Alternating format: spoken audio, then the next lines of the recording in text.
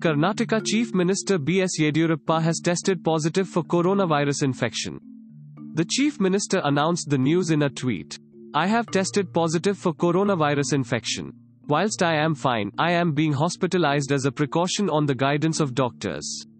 I request those who have come in touch with me recently to be observant and practice self-quarantine," is what he wrote in a tweet. Thanks for listening to the latest News Suno. Download the free latest News Suno app to listen news in less than 60 seconds.